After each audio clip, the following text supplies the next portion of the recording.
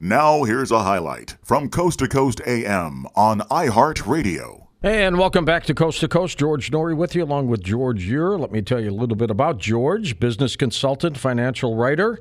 He has been a senior vice president of an international airline, a vocational school president, had a 2-year sales and marketing assignment for a major software company as well. He has a master's in business, publishes the urbansurvival.com website, as well as the peoplenomics.com site. And George, welcome back. Looking forward to this chat with you tonight. George, it's always great talking with you. Boy, the old market is finished with a bang. It did. That is both a good thing and a bad thing. Uh-oh. Because we've been here before. Let's look at a couple of numbers. First, all right. I track things using what I call the aggregate index. Now, the aggregate index assumes that at some point back, say, January 1st of 2000, when techs were still on their way up, that you'd taken $100 into the Dow, $100 into the NASDAQ, and $100 into the S&P 500. And then what you do is you track the progress of those that pile of money going forward. And that gets to be interesting because where the stock market became difficult for people to make sense of was when the techs collapsed and the financial industry just simply stopped talking about them.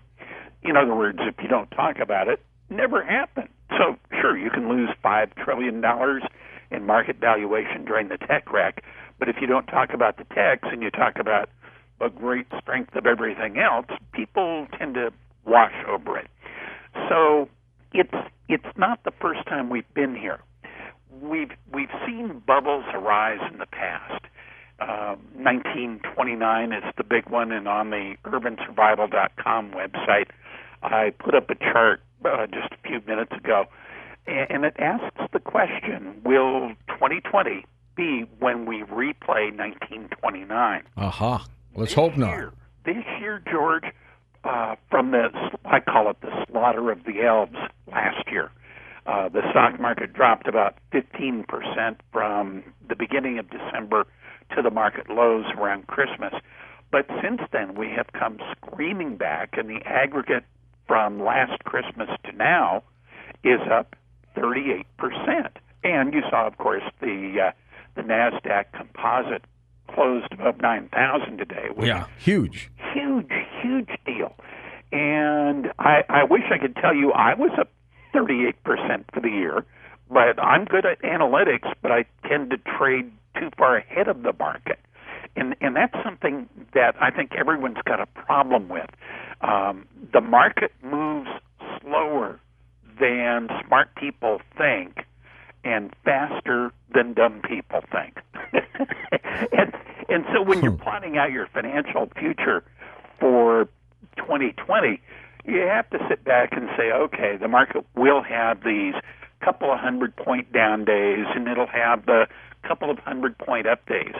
But the simplest way I've found to keep track of that stuff is to just watch it as a trend channel and try and figure out the overall direction of the market, be on that side of the market, and that should do okay for you in 2020. Now, the problem is that whenever you have a big market decline, like we had last Christmas, what you'll see is there will be a decline about 60 to 70 weeks after that washout low.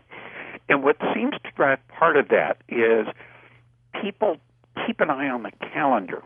They look at the calendar and say, well, let's see, if I hold on to my stock 52 weeks and I've got more than a year in a position, I can qualify for long-term capital gains rates, which lowers your tax burden on making money. Considerably. A lot, yeah. It's like 20% or some ridiculously low level. And that's a separate policy question, which is bound to come up in politics, because originally that 20% capital gains rate was put in place so that there would be lots more capital formation. The problem today is we got gobs of capital, and it's just sitting on the sidelines. And that's evidenced by a figure we look at called velocity of money at M2. Essentially, the money is sitting on the sidelines. Why do anything? Why be at risk when you can have a big pile of money and just sit back and print more for yourself effectively? What happened, George, in 1929, 90 years ago, for that crash? Well, what happened was very similar to what's going on now. It's all caused, in part at least, by a technological overlap. When you have several new industries all coming online at the same time, and the old ones haven't gone away completely, well, what happens is you get a real bubble in employment. The number of jobs unfilled in America today is probably higher than it was even in the 1920s. And so as a result of that, the times are exceptionally good, and everybody is confident. The problem is, at some point, the old industry begins to go away, and you settle into normal growth for the new industry. Now, in the 1920s case, that involved, on the going outside, you had the end of horse-drawn agriculture. Draft animals went away, but you still had a lot of street sweepers because even up through the 20s, there were still products being delivered in major urban areas by horse-drawn teams and so forth. And that causes ripple employment in things like street sweepers, and people tend to forget that horses are messy. So you had that old industry carrying on.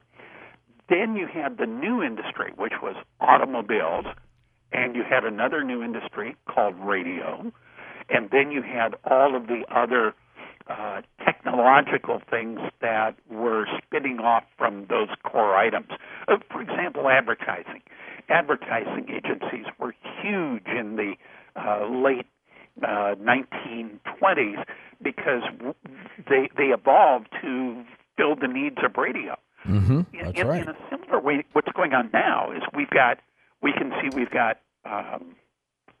AI coming down the pike. We've got additional networking. We've got robotics, self-driving, autonomous vehicles. Yet at the same time, Boeing's MAX problems notwithstanding, we're still building airplanes. We're still building computers. As small and great as our smartphones are, there are still desktops. And ubiquitous computing is not here yet. So we have all of these things demanding lots of smart people to work for us. And that's why we have such high employment right now. When we start to see the rollout of the robotics, the real rollout of AI, that's when we start to see the end of some of the other technologies, and that's when the unemployment rates ought to begin to climb back up again. Do you see a war in 2020? No, probably not. A good friend of mine, I call him my consigliere, was down visiting Elaine and I over Thanksgiving. He's an attorney, CPA, does taxes in a Midwest state. And he looks at cycles in long wave economics, very similar to how I look at them. He did some work that turned up a 72-year war cycle. And the countries right now that are hot on the 72-year war cycle are India, Pakistan, which is still bubbling away, and also Israel was founded in, 48? 1948, yeah. Yep.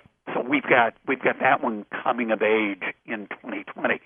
But in terms of the U.S., it looks more like 2025, 2026. We haven't had our big crash yet. And until we get the big crash, we don't get the big depression. But in the typical sequence, you'll have a blow-off, then you'll have an excess correction, and people will really pull in their horns, start not spending money on anything. And part of that is due to an effect called consumer supersaturation. And what that means is everybody's already got 3 of everything. I wander around our place. But they want more, George. Oh yeah, no question. I memean, I'm looking at for 2 people in their 70s, do we really need 4 55-inch TVs and larger? But I'm looking at the OLEDs and I'm going, well, hell, OLED would be kind of cool. So it's that kind of excess consumption.